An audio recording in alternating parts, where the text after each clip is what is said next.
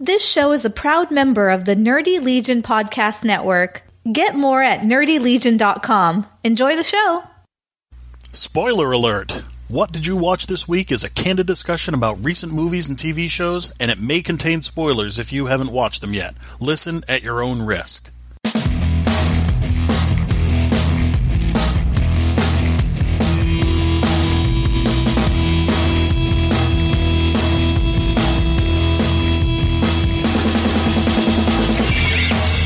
Everyone, and welcome to episode number 51 of What Did You Watch This Week? My name is Mike.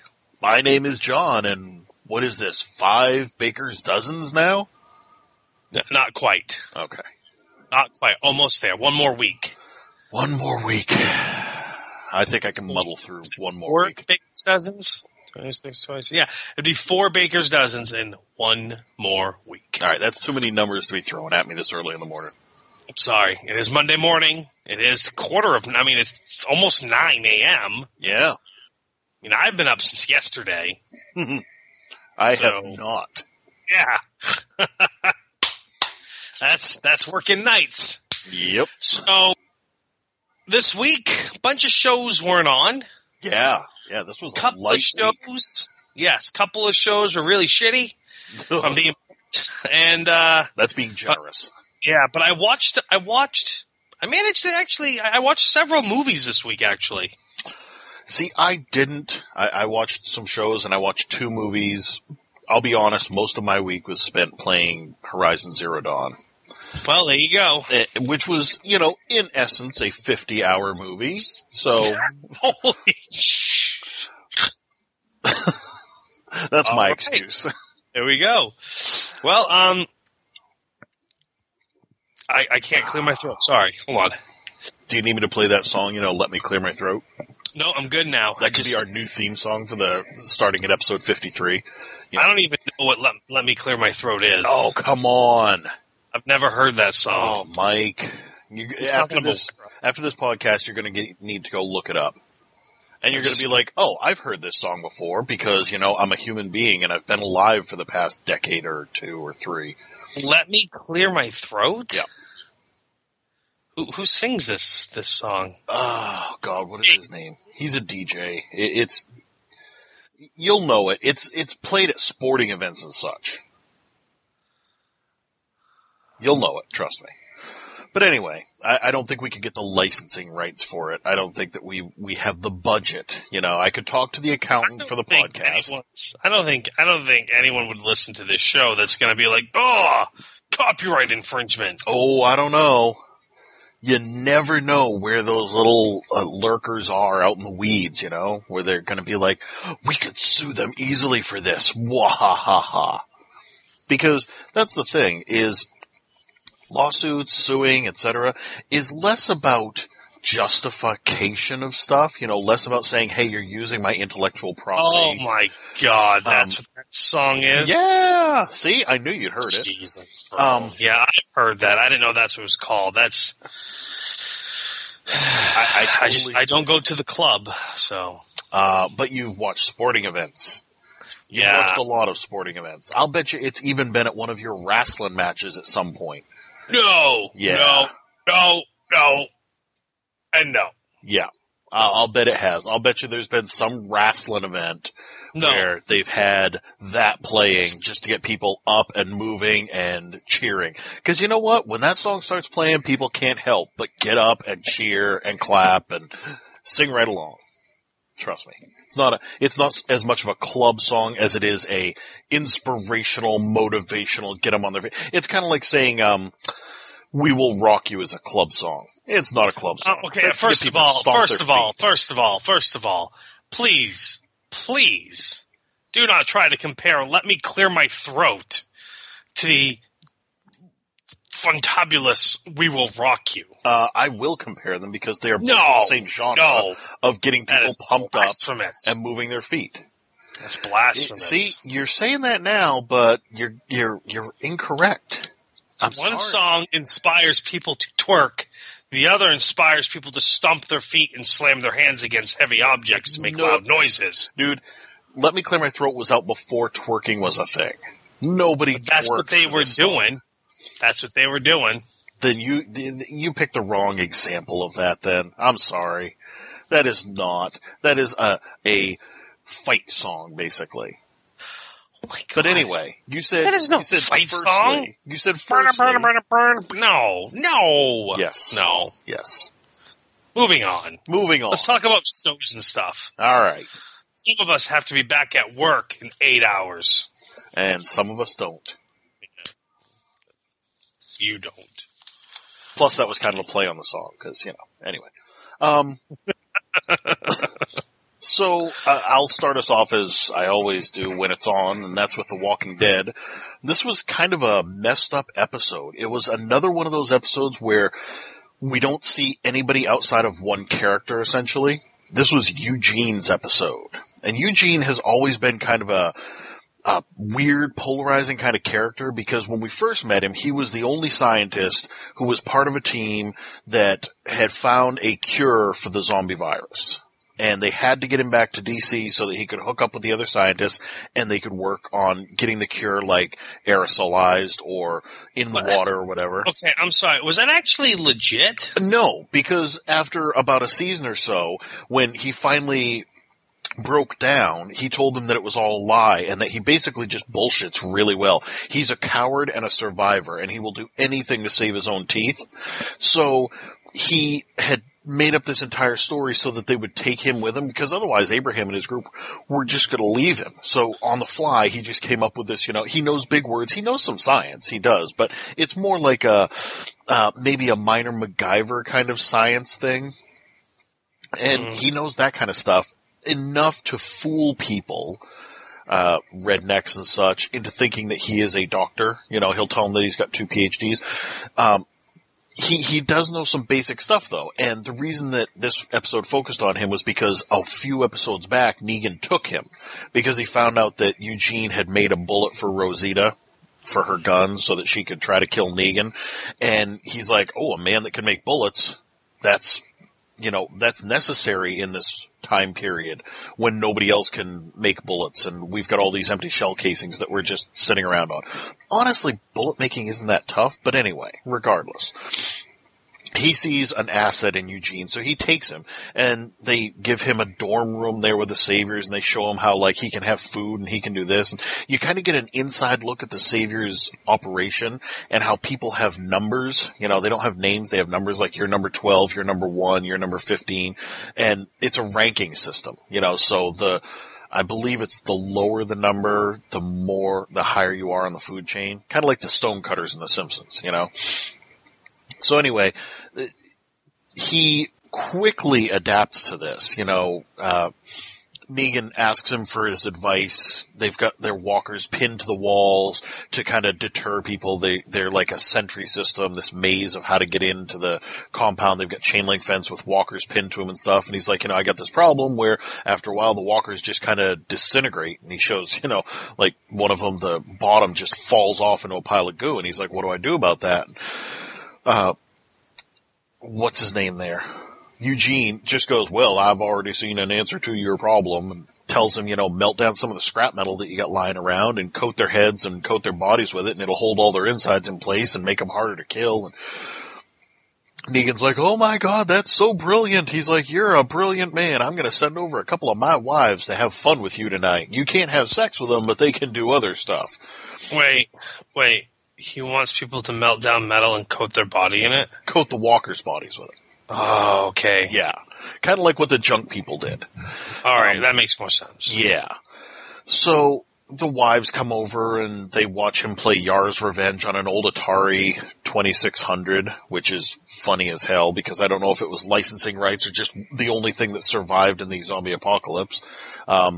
But yeah, he's playing Yar's Revenge and he's explaining the story behind Yar's Revenge, which was funny as hell to hear.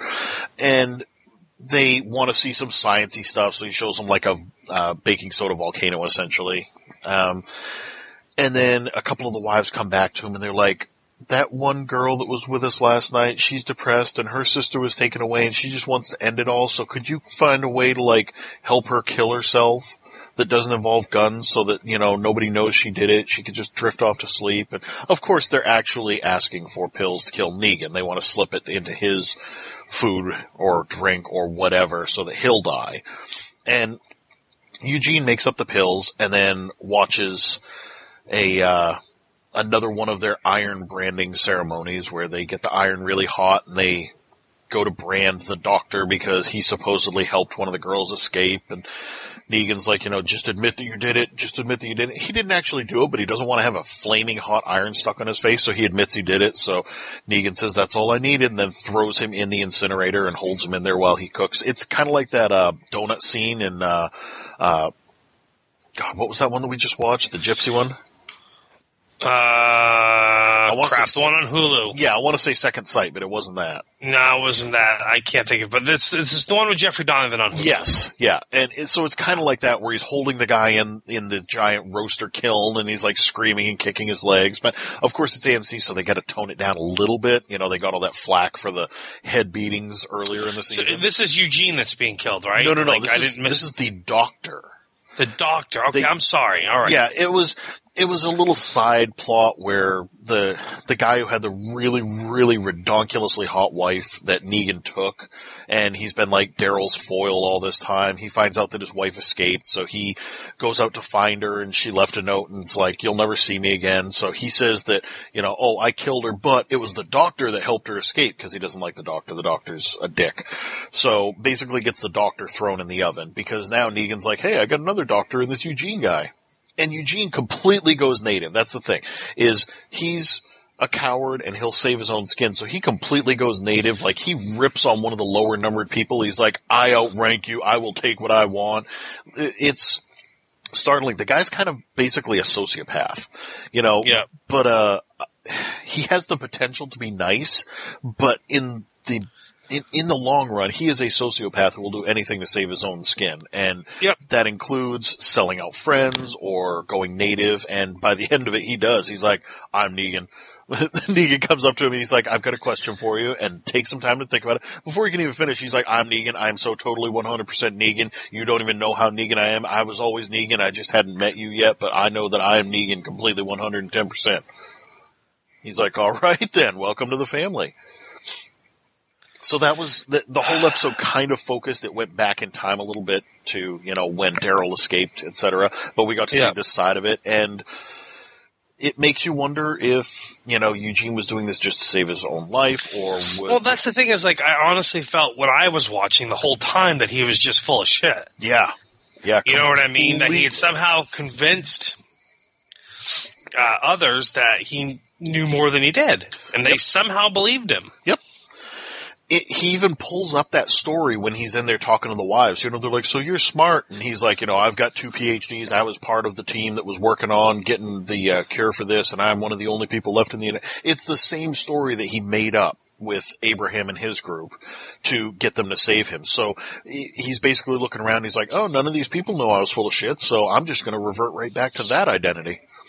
It's like they want to believe him so bad because it gives them some sort of hope. Yes. And so they just go along with it. Yep. I think that's exactly it. And he is capitalizing on that. You know, usually you just look at him, you know, he's the guy that cries. He's the guy that can't shoot a person. And he's just the wimpy little kid, essentially. But he's got this darker side to him where he does all of that. You don't know if he does all that because it really is who he is, or because it works and it gets people to leave him alone and not expect a lot out of him. He could just be an evil genius, which I think there's some credit to that. Well, there you go. Yeah. And I'm not talking about this week's, of course, because I'll do that next week. Well, we watched a show. We've only watched one episode, the wife and I, and there's now 2 more episodes for us to watch. It's on HBO called Big Little Lies. I've thought about that. How is it? Well, I actually really liked it. I mean, the first episode basically is an introduction to the characters. There's basically it's the parent. There's 5 kids that are all starting this new new year of school, and they're all in first grade, and it's this pretentious, yuppie school, basically, in California. Gotcha. You know what I mean? Like, it's very important to the parents that their kids are there because they can talk about how great their kids are. So it's like a Montessori school, only worse. Yeah, exactly. So anyhow, they're for first graders, by the way. So we meet the characters. There's the busybody who knows he wants to know everyone's business. There's the new person who's the outsider, but is accepted by some in the group. There's the pretentious uppity bitch. There's the snob, et cetera, et cetera. So, stereotypical type people, And then there's the gossip mongers on the outside, witnessing everything. And essentially what it is in the first episode, we learn that someone has been killed. We don't know who. It happened at a school fundraiser. And then the majority is now intercut with the police interviewing people that are not the main characters. They're interviewing all secondary characters or bystanders or whatever. And that's intercut with the first day of school. With us in meeting the characters for the first time, meeting Reese Witherspoon, Nicole Kidman, et cetera, et cetera, et cetera. So it was pretty good. I enjoyed it. I mean, I'm not going to give it a hard sell or anything, but I did enjoy the first episode. They did a great job establishing the characters and setting everything up so far. So I'm interested to see where it goes. I mean, it's only going to be 8 episodes, so it's not like it's going to last that long. I'm pretty sure this is not a season 1 type scenario. I think this is like a mini-series event. Yes, that's the impression that I got as well. And I think this is a David Lynch thing. Oh, or David E. Kelly. Sorry, David E. Kelly. It's a David E. Kelly thing. Gotcha. So, but anyhow, so I enjoyed it. We're gonna watch more. Okay. I'll look forward to hearing about that. Yeah. I started another new show, actually, by happenstance, on Netflix. It's a Sundance TV original, aired in March 2016. The second season is about to come up. It's called Hap and Leonard. Okay. And it stars the guy that played James Pufrey or Purfrey or something like that. He played the main killer on The Following. Oh, yeah, okay. Anyways, it stars him and another fella, and he plays Hap. Hap is a white guy. Leonard's a black guy who's gay. Takes place in 1980s Texas. And essentially it's a reluctant group of people gathered together by Hap's ex-wife, Trudy, who's played by Christina Hendricks. And basically they're in 1968, there was a bank robbery, and the getaway car managed to elude the police, but the people crashed into a river. And no one's found the car or seen it since. Okay. And they're essentially trying to find the car because it's got a few $100,000 in it. So it's based on a book. I watched the first 2 episodes. I enjoyed it. I'm going to finish it up at some point. Second season starts March 17th. So okay, yeah. So the search for this car has enough meat behind it that it's going at least 2 seasons. Well, see, I don't know if the second. Well, see, it's a book. It's a book series. So I don't know if I think the first season is one book. The second season is another book. So this will be a complete story, and then the next season will be the new story of them, a new adventure they went on, basically. And the group of people they gather together, they're reluctantly brought together. One is the guy that Trudy's currently dating, and he's one of those free love, free sex, yuppie, pot smoking douches. And then there's another guy that's been pretty hideously disfigured from a fire, and there's some bad guys looking for him. And then there's another guy that's just a heavy-set guy who falls in a big mud puddle when they pull him out. His pants have come off. So there's some comedy elements to it. Okay. And there's some serious elements to it. And I don't know, it's just a good story. It's good writing, so it's a good story, good dialogue. You easily hate and like different characters. And kind of the big twist, which I didn't really want to ruin it, but I'm going to go ahead and say it in the first episode, is they find the bridge where the vehicle went in. Because, the guy who one of the robbers went to jail, and his room cellmate was this other guy, and he told him about how he crashed the car into this river by this old metal bridge that was out of service, and on and on and on. And, but no one knew where it was, and they, couldn't find it, and then the guy got killed in jail. So he never came out to look for it. Anyhow, so Hap, they find the bridge, and then the riverbed's dry, and the car's gone. Gas. So then there's a big story of how there was a flood in like the late 70s or early 80s, and it redirected the flow of the river, and the car must be over there now. Okay.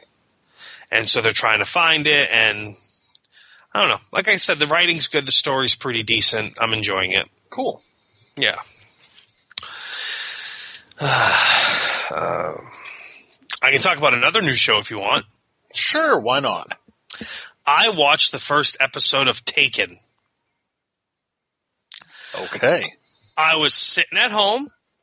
I was basically like, bloop, bloop, doo. I'm kind of bored. Hey, what's this? Oh, the first episode of Taken's on Hulu. Well, let's give it a watch, I guess. I assume you also didn't have a hammer to smash your thumb and fingers repeatedly, so you were like, well, I might as well do this.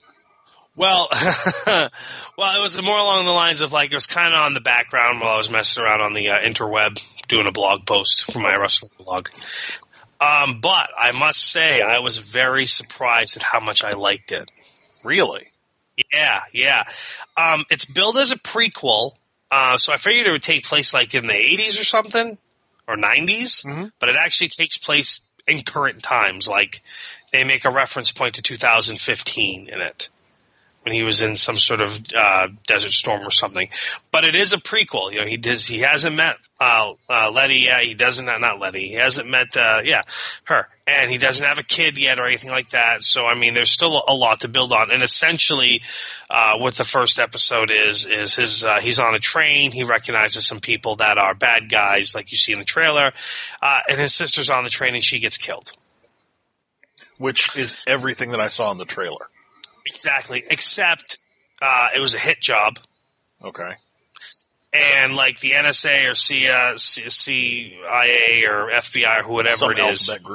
Some alphabet group is looking for the guy that killed her, because essentially it was a revenge hit for something that Mills had done to some big drug lord, and they've been trying to catch this guy. So they're basically going to allow Mills to be used as bait to lure him out. I see. Yeah. And, again, I actually was surprised how much I liked it. Now, what about it was it that you liked? The story was actually decent. The writing was good. The action was good. He wasn't a unstoppable killing machine. He had his faults. He was emotionally driven because of his sister. They went really, really dark at one point with it, and it was I enjoyed it quite well. Enough that you're going to start watching it regularly, you think? Enough that I'm definitely going to take in the second episode. Okay. And just see where it goes from there. Okay. But I was genuinely surprised how much I liked it. Interesting. I'm surprised at that. Well, I mean, just as a surprise as how much I liked the second Blair Witch movie, and just as a surprise how much I liked Lethal Weapon, the series. Gotcha. So, I figured, what the hell? Might as well. I didn't want to start a movie, but I got sucked right in. I have a bit of a problem, though, if it's a prequel and it takes place now. No, I then need to. In about, what'll it be, 20 years or so, 25 years or so, he's going to have a daughter who gets taken while talking on a flip phone? Yeah. I figured, like I said, it would take place late 80s or something, but. Yeah, if they're doing a prequel and they're like, and they're literally billing it as that, they're like, we're going to tell you the backstory behind this awesome guy that you all know what happens later on in 3 movies, 2 of which were complete and utter garbage. We're going to show you the backstory of this guy. It starts today. So why weren't the other movies in the future? Yeah. No, I'm with you. Like I said, I thought for sure it would take place in an earlier time frame, and it didn't. But yeah. Huh. Oh well. It's probably easier for them to do stuff set in modern times than try to get, set designs and technology and clothing. See, that's exactly what Rude and I were talking about last night. If the show takes off and it's good, where it's, an NBC type show, or you mean they're if not. It's Taken?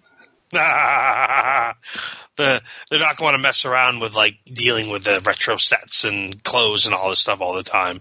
Right. Timeless is one thing where each week is a different time period, different, They're literally time traveling. Exactly. So, but yeah, no, I get it's probably easier, lazier just to set it to now. Right. Nowadays, but. Gotcha. Yeah. Because definitely the technology they were using, it would not have worked if it took place in the late 90s, late 80s. Anyhow.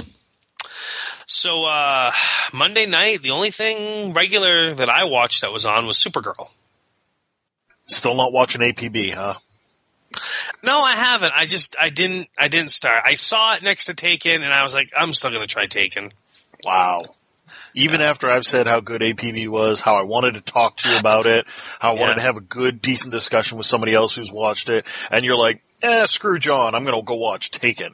No, that's not at all what happened. It was just more along the lines of like, I'm going to watch Taken, that's all. I see. Well, if there's not as much on again feel this the week, love, Mike. I'll try to watch it. I'll try to watch it. Anyway, so Supergirl. Yeah, so I'm almost annoyed with this episode. Yep. Straight away because they rescued Jeremiah Danvers at the beginning from a Cadmus convoy. Now let's talk about the Cadmus convoy. Yeah. Who transports a prisoner in the back of an 18-wheeler loosely chained up? Yeah. Yeah. Oh, that was garbage. That was complete garbage. Like, even an actual comic book would look at that and go, no, dude, nobody's going to buy that. Well, but I hated how they immediately went with it's Jeremiah. He's been with Cadmus for years. We just easily rescued him. Let's give him a pass and let him have full access. Full access. Because he's an agent and everything's fine. That's right. And Mon-El's like, hold on a second. The one voice of reason is the party boy.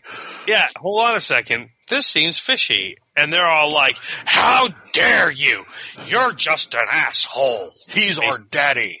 Yeah. And then when Kara's like, okay, maybe this is fishy, and then her sister's all like, you're no sister of mine. She disowns her. She's like, this one little argument is going to cause a rift between us that will never be repaired. I was just like, wow. Yeah. Like, must have gotten the staff of Arrow to write this episode. I think so. I think they probably borrowed a couple of guys. They're like, we got some guys out with a flu. They walked across the hall. Hey, Arrow guys, look, we wouldn't do this normally, but can you come over here and help us out? Yeah, can you come over here and write a shitty episode for us too? Hey.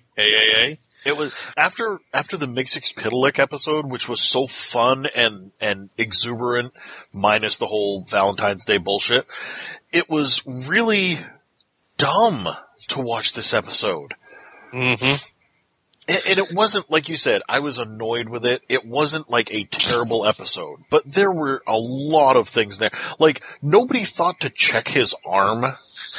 I know, right? Oh, my hand is all damaged. I'm just going to hold it to my side and you report to sick bay and start going back to work. And I was just, and then he's like, oh, well, I mean, I broke into the top secret files because I wanted to read about your cases so I could get closer to you. Yeah. So, when my password didn't work, I figured, screw it, I'll just hack my way in. That's right. Oh, well, that seems like a reasonable response. See, he had an Why would you question him, sister? That's right. He had an explanation.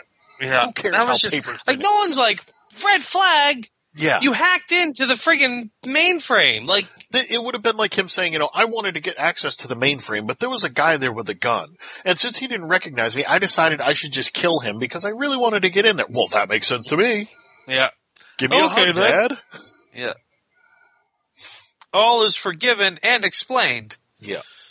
It was 80s. This was like 80s writing for a TV show. We have to blindly trust the father figure that has been missing for years and assume that he has all of our best interests at heart. Yep. No. Yeah, it was stupid. Yeah.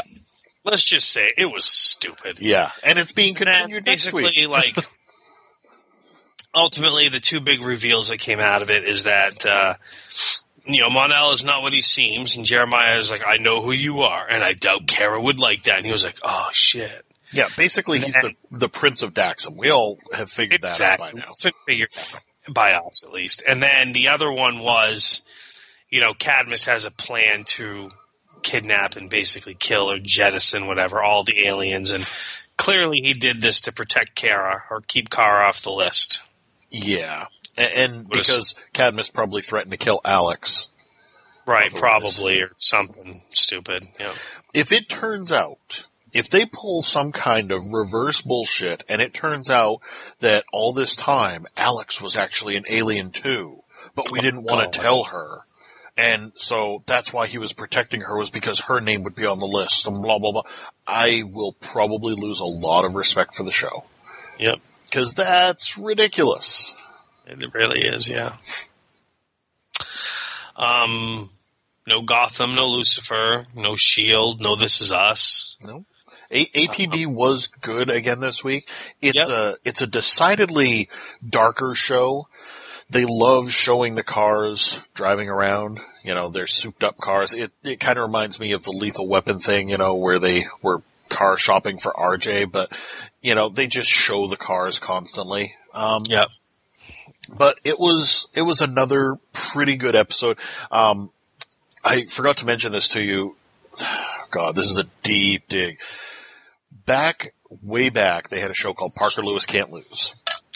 Yeah. Okay, so awesome show. Synchronized swatches. Yes. Okay, so if I say Larry Kubiaki. Yeah. Okay, and then he was Larry on Kubiak. ER. Yeah, he was on ER. Yeah. Okay. He is playing a role in this as well. He was introduced last episode and he's got a bigger role this time. He's one of the engineers that helps the guy who's now running the station. And they bill him. He was a professional wrestler. Like Blockhead, and he used to make his own costumes and stuff, but he has a degree in mechanical engineering or something like that, quantum physics, something. And does he look the same, just older? Much older, because all of his hair is completely white. But yeah, he's got one of those faces that you can pick him out of a crowd a mile away. You're like, oh look, it's Kubiaki. That's how I always refer to him. People who watched ER would probably refer to him by whatever name he had on ER, but his name was Larry Kubiak. Yeah, Kubiak. But yeah, so he always had that brown paper lunch bag that said Larry's lunch, but one of the R's was missing, so there was a little carrot with the R. Yes. Yes. But yeah, so he was a professional wrestler who's now a scientist. And, he's got a cool role. They engineer stuff together. This time they were trying to track down a guy who was an arms dealer, and so they had to put a wire on one of their officers, but of course, RF detectors detect it. So what if instead we had it just send out bursts in 7-minute increments? So, every 7 minutes it'll send out whatever footage it's captured, but in the meantime it's not transmitting, so it won't be picked up by an RF broadcaster. So, when things inevitably go south, they've got to catch up by, watching, okay, this is what happened 7 minutes ago. We got to try to figure out where this guy is. And, it was not bad. It's still not like a phenomenal show that I'm going to sit here and be like, you have to be watching the show, but it is enjoyable. I'm having fun with it. It's very washed out though, kind of like a Gotham or the way RoboCop was. The colors are all very muted, very, I think they call it like a blue wash or something. It basically makes it all seem darker and more noir. But yep, I like it. I'll keep watching it for now. Cool. Yep. So Flash this week. God. All right. So real quick, I was very excited about the Grodd episodes, and I feel like I'm very disappointed with what we got. Exactly. Okay, so Gypsy shows at the beginning. No. Hold on. First, I want to say this, just to kind of put this out there. CW, I get that there are different things going on in the world and you have to change episodes around. Get your shit together, though. When you've got 4 shows that are all part of the same universe, try to keep the holidays aligned. Because, last week on Supergirl we had the Valentine's episode. Then this week, the second part of the Grodd series is the Valentine's episode on Flash. Yeah. And I believe last week we had Cupid show up. I don't know if that was supposed to be for Valentine's Day or if it was just, because they needed some weird, obscure villains. But, try to keep the stuff together so that we're not jumping around like this. So that at the beginning of March, we're not having a Valentine's episode. Yeah, what was the other one? Legends. They just had their Christmas episode, I think it was. Yeah. Holidays matter, people. Anyway, continue. Gypsy shows Okay. So Gypsy shows up at the beginning, and they figure out pretty quickly and subdue her pretty quickly as to why she's there. Because, we have this woman who can teleport us across dimensional barriers to wherever we want. We've got an entire army of highly trained, highly intelligent guerrillas. Let's send her, our one method of transportation, into the heart of the enemy camp and let Which her will then tip off that we're here to them, and then we're going to wait a couple of days and just stand around before we attack. And no one's going to notice us for the week we're just waiting before we launch this attack, which incidentally is at night in the heart of the city when it's practically completely empty. Yeah. It's like Augusta, Maine, the capital of Maine, is a little city. It's tiny compared to some of these cities. But you know what? Absolutely. If I went out there at midnight, there's still cars around. There's still people moving around. Yeah. I can't imagine that Central City. Yeah. The word central's right there in the title. Central Seems City. unlikely. Seems unlikely. Yeah. But we've seen this before, battles with Snart and Heatwave where there was nobody on the streets. You're like, where is everybody? Where are the onlookers? Where's the traffic? So the big solution to this, after the drama of the teasing of a relationship between Cisco and Gypsy, and then the drama of Jesse and Wally, and the drama of Barry and Iris, essentially what they do is... Don't forget the best one. What? The two Welleses. And they're the two Wells, and how one keeps calling the other one an idiot and hates him, and on and on and on. Yes. But ultimately, for this episode... they convince Gypsy to go get Solivar, and he shows up, and then easily defeats Grodd. Right. Which, to their credit, is why Grodd wanted Flash to fight him, because he knew Solivar would trounce him thoroughly. Yeah. And that's what happened. And then Barry convinces Solivar not to kill Grodd, and they send them all back to Earth 2, and then Grodd gets picked up by Argus, and he'll be taken care of by Argus from now on. So that's no apology to Earth 2 for sorry we dumped our trash on you. Yeah, right. And essentially, that's the meat and potatoes of the Grodd, and it was shitty. It was. It really was. Insufficient. My sister was talking to me about it, and she had very similar thoughts.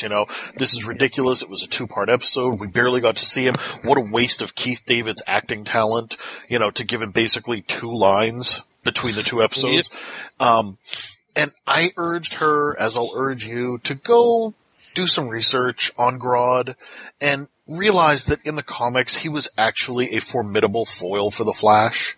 He was actually a fully developed villain, and he had powers beyond what he does now. He would transfer his consciousness into human bodies and walk around in them, not just mind control, but actually exist within their bodies. Honestly, that's why I was so excited about Grodd to begin with. I know. And then huge disappointment. Yeah, because the writers seem to be, pushing aside his mental powers so much.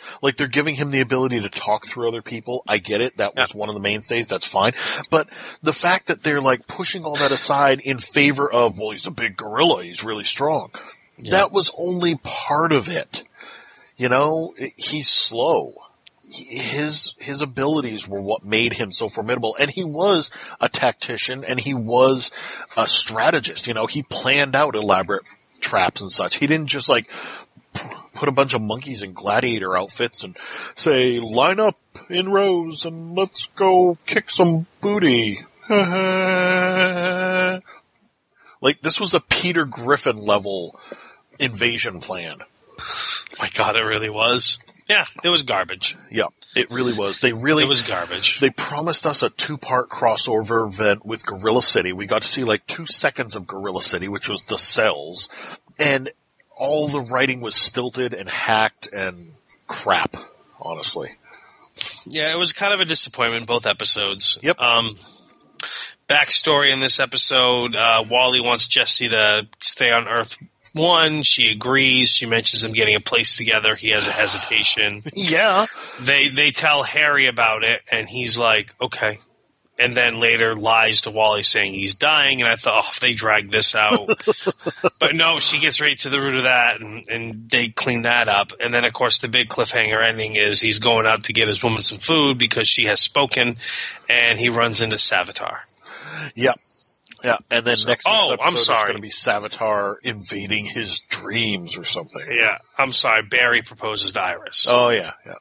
He's been so worried about changing what the future is that he hasn't focused on what he has now. Yeah. Yeah, I thought that the whole Wally and Jesse thing, he's like, but we love each other. I'm like, wait a minute. You two have existed in alternate realities. You had that little flirtation thing back in the day, but, there's no pen pal thing. We don't know that you two have been talking to each other. And now he's like, you should come and live here. And she's like, okay, let's get a place. Whoa. Pump the brakes. Whoa. Yeah. Hold on a second. I was just talking about. I don't want to. Exactly. He basically wanted a convenient booty call. And she's like, oh, well, if I'm going to move here to be with you, you're asking me to move here to be with you. But she's not moving from like or a couple. Your mic's cutting out. No. Hold on. How's that? That's better, yeah. Okay. You said she's not moving, and then it just stopped. Oh, yeah. It's not like she's moving one town to another. Right. Or one to another. She's crossing the multiverse. Yeah. Yeah, she is leaving behind her Earth, her reality, for this reality, because of a guy. Like, she's not like, this place needs me. They've already got 2 speedsters and a handful of other heroes. So it's not like this is her destiny or anything. It's for a guy. And he's like, please stay here with me. And she's like, okay, then let's be together. Whoa.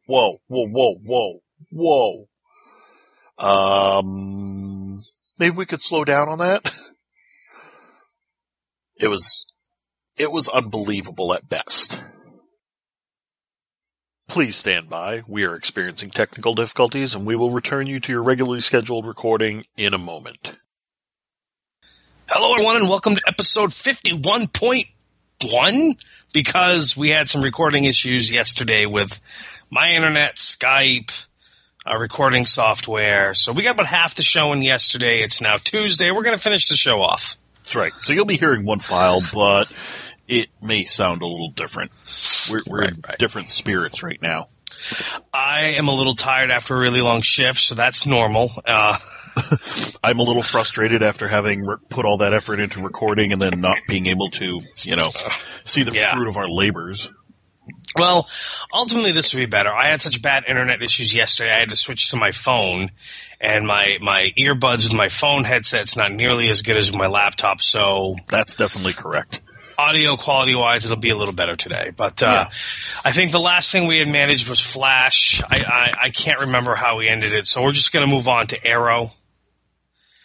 And basically with Arrow, I'm just going to say that's not how impeachment works. At all. Not even close. Nope.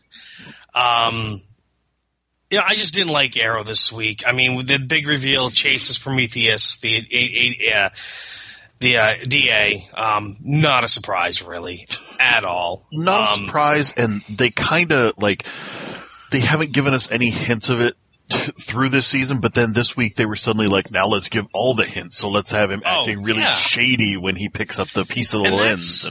That's one thing TV shows do all the time, is once the bad guy's revealed, all of a sudden that character who was the bad guy starts acting creepier and shadier and more suspicious. Like previously, if you go back and watch previous episodes, he doesn't at all. Nope. And now it's blatantly obvious. So it's not like you had suspicions all along because of his actions. You have suspicions all along because TV and movies are predictable. Yes. And it's going to be someone that's integrated themselves in his life. Mm-hmm. Yep. because that's just the way it works. Oliver throws the Green Arrow under the bus when it comes to the murder of that police officer, which is stupid. It really was. But we got to have Mr. Terrific's balls. Yes, which they definitely took the time. Almost as bad as Transformers Part 2 with all the balls jokes in reference to that. Yeah. His girlfriend, who was blacklisted, if you will, or blackballed because the hacker leaked out, I was just joking. Yeah.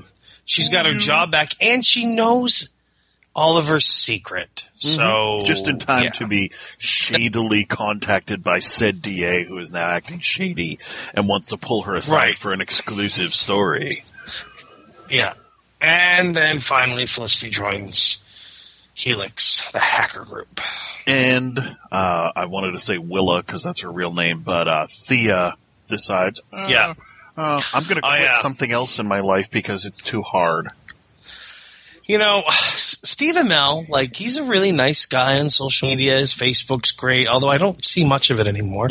And, and everything else. I honestly became a fan of the show because Rude was like, you got to check out Steve Amell's Facebook. He's great, he's great, he's great. And he was, and I grew to like him as a person. Mm-hmm. And then it translated over to liking the show. But now, his character on the show and his dark and broody talking all the time, and everything's just, drama, and on and on and on. This is a DC superhero show.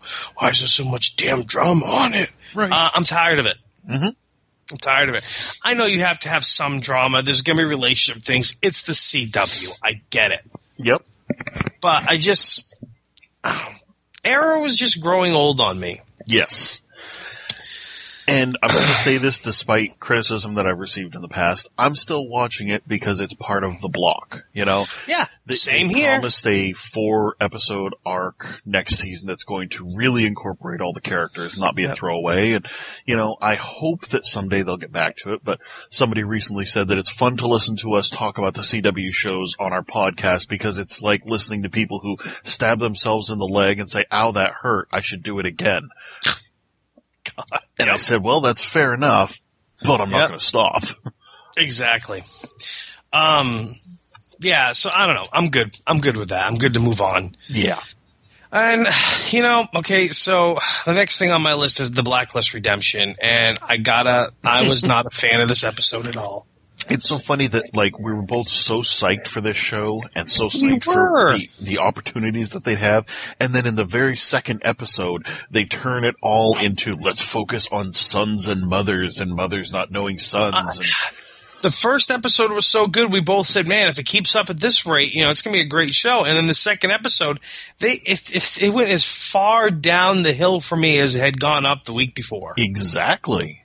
Yeah, and They still have their Mission Impossible kind of feel going to them, which is cooler than the Blacklist, Right. I mean, it's got to be different, but basically it's still the same because, with the Blacklist, it's a new Blacklist member every week. With this one, it's a new person every week still, it seems like.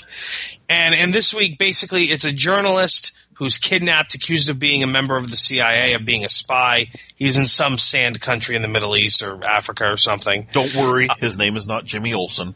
Basically it is. Scotty, this was a childhood friend of Tom's, and he doesn't remember him. And so Scotty, that's her surrogate son. And so even though the State Department and CIA or whatever says, don't go in there, she's like, screw you guys, I'll do what I want. And sends the team in, and of course, it doesn't go the way it's supposed to, and then he ends up getting killed, and ultimately, they find out he was, in fact, a CIA agent. And when Scotty's like, well, I'm going to tell his mother, they're like, you can't. You'll put other people in danger. And it was just stupid because you're right. It was about sons and mothers and relationships. And it wasn't I don't know. It just wasn't time for this episode. Because let's remember that one of the big hooks that they've got in the show, and I'm saying hook now generously, I should be saying gimmick. Yeah. But one of the big hooks is that Tom is her son. Yeah. Her long lost son that she lost when he was like 6 or 7 years old, thought that he was dead. Know.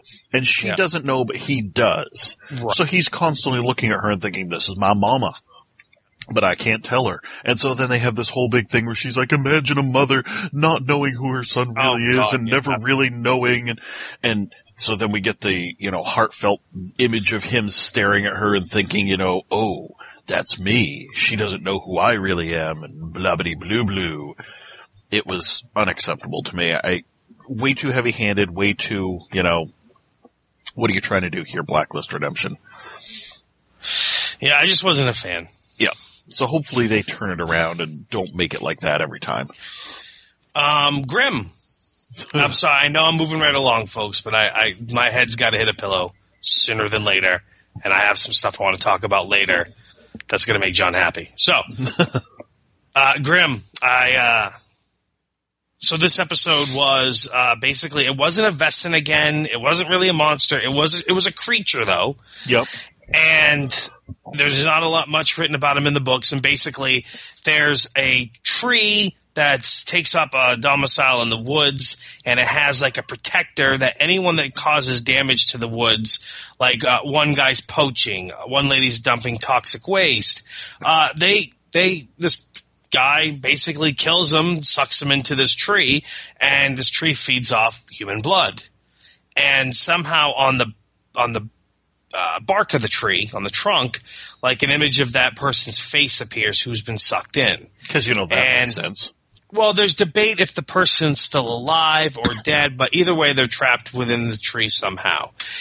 And the whole point of the episode, because there's a very little bit of Diana at the beginning where she does her Mary Sue thing, where she's like, what you saw, it hasn't happened yet, where she basically tells them what the beast in the mirror is or what's going on to the mirror reflections, which is it hasn't happened yet. Yeah. And then with Renard, the girl that was researching the drawing that Diana made of what she wasn't supposed to tell him about it, but she's drawing it anyways. Basically, he's like, I've never been afraid of anything, but I'm afraid of this. You need to find out what this is. Yeah.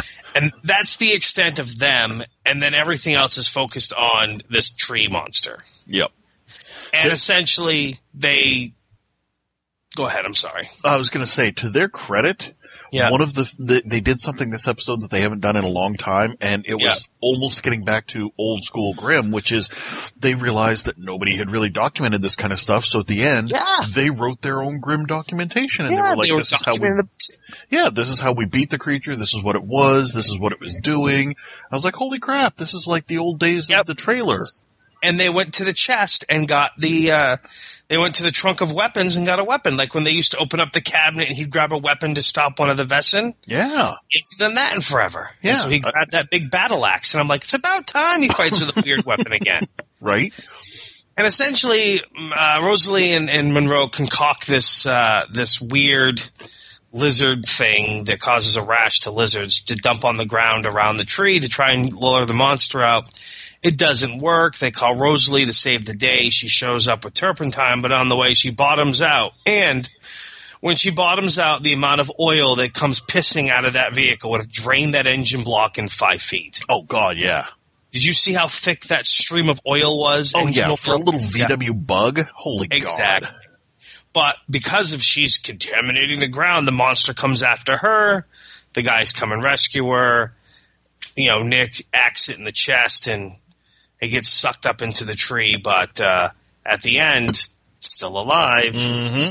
So, but it was still a decent episode. I mean, all things considered.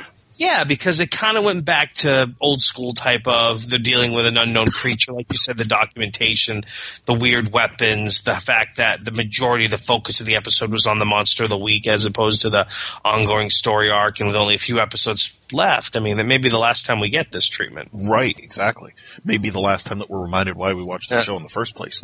Exactly. Which was a good show. It really was. It sure really was. Next up for me, because I'm missing a page of my notes that apparently I must have thrown away. Uh-oh. It's the first page, so it's the first half of the week, so I don't think I need anything off that. No, I don't think so. Emerald City, the final 2 episodes. Yeah. And the summation real quick for me is that this show started off really good for me. It kind of got not bad, but it was like, ooh, I wonder if this is going to stay good. I wonder if this is going to stay good for the next couple episodes. And it ended strong, in my opinion. I felt it ended really strong. I'm going to talk about these 2 episodes combined basically as one. Good. And the long of the and I'm just going to try and surmise a little bit, but basically I'm going to go character by character, if you will. I was going to say directions of a compass. What's going on in the north, east, west, and south? Basically, yeah. So basically, the Wicked Witch of the West and Tip, she discovers the magic that she got from the East Witch, makes herself a boy again, which is garbage. It was very heavy-handed gender equality issues, transgender kind of stuff. Yeah. And then West unveils all the witch. There's the prison that the East kept all the witches in. The prison of the abject. The prison of the abject, thank you. And she releases all of the witches that are healthy. Yep. To try to raise a witch army. Now, Dorothy, in the meantime, arrives there in order to try to rescue one of the Munchkin's witches, his wife, the leader guy's wife. And all that's left are the sick and the dying and some guy who's been skinned. Yeah. And his skin's hanging from the tree. And he ain't got no skin. Yeah. Turns out he's the Beast of Forever or Forever Beast. The Beast Forever. The Beast Forever. He ends up being the Beast Forever by the end of the episode. Which I still wonder if he is one of the other researchers that, was quote-unquote killed when they first came over here. Yeah. But maybe wasn't. Fair enough. So Dorothy begs that witch, the Munchkin leader witch, to give her the ability to raise the stone giants because she wants to stop. Well, she has her own objectives, but basically she wants to go back home. So she'll do whatever it takes to go home, whether it's stopping the wizard, stopping Glenda, whatever. But the song and dance she gives is that she's going to use the stone giant to force the wizard to bring her home and take him with her so that magic will be free. So she does it. So there's that. Cut back to Tip in the West with all these other witches. She says, "Oh, I'm, Osmond's kid." And they're like, "No, that was a daughter." And then they turn on West. So she reveals herself to be a gorgeous princess with a beautiful gown and done-up hair and her giant boobs on display again, and then gives them all a little bit of her magic so they can all see the story of who she is and how the Cowardly Lion, if you will, murdered her family. And they believe her, so she forces them to help West, and then they advance on the castle. That was probably one of the best interpretations of the Cowardly Lion that I've seen in a while. That was pretty awesome. And then what happens later? Well, I'm just going to talk about it now.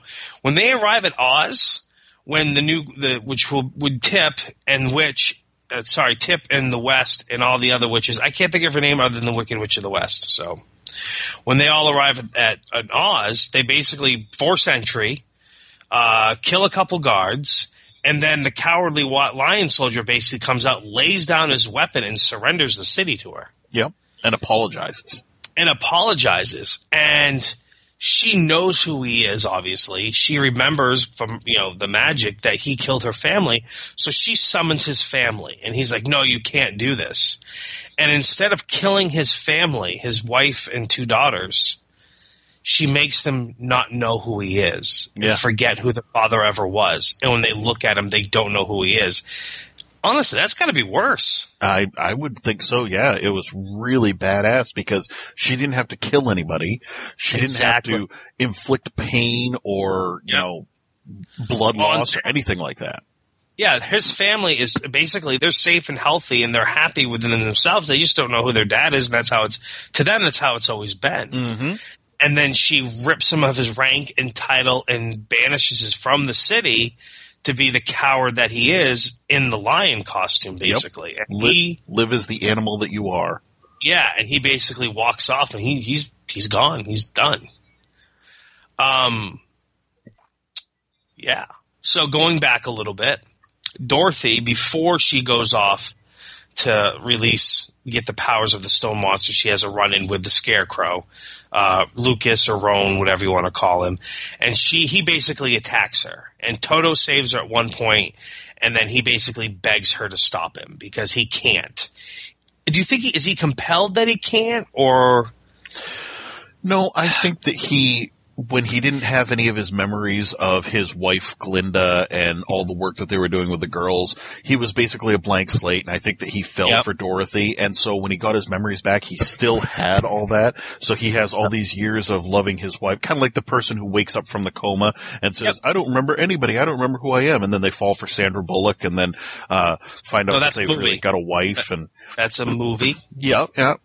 Yeah. It applies here, though. It's in medical dictionaries. Fair enough. It's in the medical dictionaries. So, yeah, I think that he's conflicted because it wasn't just that his time with her, he fell for her, which is kind of weird. But it's that his time with her, he was a good person, and now he remembers all of his time with Glinda, and he's kind of questioning that. Yep. So. Well, she ends up stabbing him in the side. Dorothy does. Dorothy ends up stabbing him in the side as he's trying to strangle her while he's begging her to stop him. And essentially, she doesn't kill him.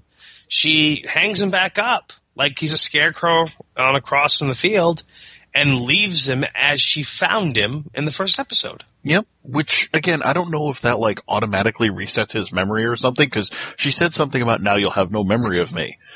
I don't know if it was just more symbolic. Oh, she could have, because she definitely has better control of that magic. Yep. So, over in Ev, the wizard is there when we last saw him demanding his guns, and she decides that she's going to screw him over. And her counsel is like, well, your father would have accepted the gold, and she's fine, I will accept the gold, and I'm going to keep his guns. And that's what she decides. Well, Wizard of Oz he's smart. He basically had men hiding out like Trojan horses in the treasure chests, if you will, gold chests. Although I don't know if you caught this issue, but he rolled up with a cart that had all those chests of gold. And and they're like, bring the gold inside, only the gold. And he's like, what? And so then we've got 5 perfectly spaced chests of gold in the throne room. And that's where the ninjas roll out of. And then after they inspect the gold, just the one chest, they're like, okay, let's inspect the gold. And then they go out there and they're like, we're keeping the guns. And they pan down to the wizard, and he's still got all the chests of gold on the cart. Oh, I didn't notice that. Yep. It was a mistake, an oops. Continuity was not accurate. Correct. So they basically take the city. For the most part. They don't have the whole city. They have the throne room. Her soldiers are still armed, but they're on the outside of, her chambers and you know what I mean? And essentially they have the big moment where they come out and he orders her, the wizard orders her, the Queen of Ev, to tell her men to lay down the guns. And don't forget, he tells her to put on an appropriate mask, and she chooses which no she mask. chose not to wear one. And we find out the reason she wore the masks. Well, okay, we'll get to that. I'm sorry. Yeah. I jump ahead. So in the interim, now we have a Mexican standoff where she's got a gun, he's got a gun on her. The guards have guns up on them. They have guns down on them. And she's basically saying, you know what? Kill me. I don't care. But we're not giving him the guns. We're not going to bow down to the wizard anymore. Right. You got Tip up on the side. He's gone to Jack. Jane. Sorry, Jack, the Tin Man. That's what I was thinking. Tin. Up on the balcony, and he's gone to Jane, and he's all like, "Make me the weapon so I can stop the wizard." Which you'd think he's already a robotic soldier. She could make his arm into a badass cannon or something. Oh, or something awesome like that. Harpoon launcher. Yeah, I mean, really anything you could imagine. Yep, and she chose a Derringer, basically? Derringer. Yeah, like a one-shot Derringer that's embedded into his hand. And he shoots the queen right in the head. Yep. And then some gunfire's exchanged, and essentially the wizard's captured. Yeah, I was glad to see that, because he starts running off, and I'm like, really, this guy's going to sneak out the back? Nope. So Jack brings Queen of Ev to Jane and like, you got to fix her. And at first, Jane's all like, "Oh, she's dead. I can't fix her." Well, you fixed me. Well, you weren't dead. Yeah. And then all of a sudden, she's like, "But don't worry." And then she cuts her face off to reveal that she's been dead for years and that she's a machine. Yep. It turns out when the Beast Forever came through last time, he wiped out everybody in the royal family of Ev except for the father. Yep. And the father was like, "I'm grieving so much. I lost my sons. I lost my wife. Make me a fake daughter." And that's what she did, and that's why she wore the masks, to show that she never aged. Right. They didn't want her face to, through the years, never age. And, although I gotta say, and I had been waiting for this, and I kind of knew it was coming, I think she really looked better with the masks on. Dude, I honestly thought the same thing. And not to be like, I'm like, I don't want to sound like a dick or anything, but Nope. She looks better with her face covered up. She really did. And part of that is the fact that if you look at her eyebrows, they are a very, very thick, dark, brown, black, etc. And she was rocking a bleach blonde hairdo. Oh, I didn't notice that, but... Yeah. So you know that she's naturally a very dark brunette. So it kind of made her whole symmetry look off anyway. But yeah, she was really much better off with the masks on, because it gave her an air of mystery and importance and coolness. I initially thought when she got shot in the head and didn't bleed, it was because of the TV show rating, or they didn't want to show blood. Oh, yeah. From something. It's because she's a robot and doesn't have blood. Robot in disguise. But she has sex. So Jane really made her anatomically correct. Yeah. Yeah, no clicking or whirring apparently when that happened. Makes you think. So this basically... This was one part that kind of bugged me because, we have the wizard get captured and he's marched out on the balcony. I thought they were going to have him walk off the edge of the castle. They had him blindfolded and they walked him right out to the edge and they got a firing squad because these people, they finally have guns for the first time ever. They're still getting used to them, but they know what a firing squad is apparently. I thought the same thing. My note wow, they figured out that firing squad thing really quick. So they march him out there. Everything, yeah. Yeah.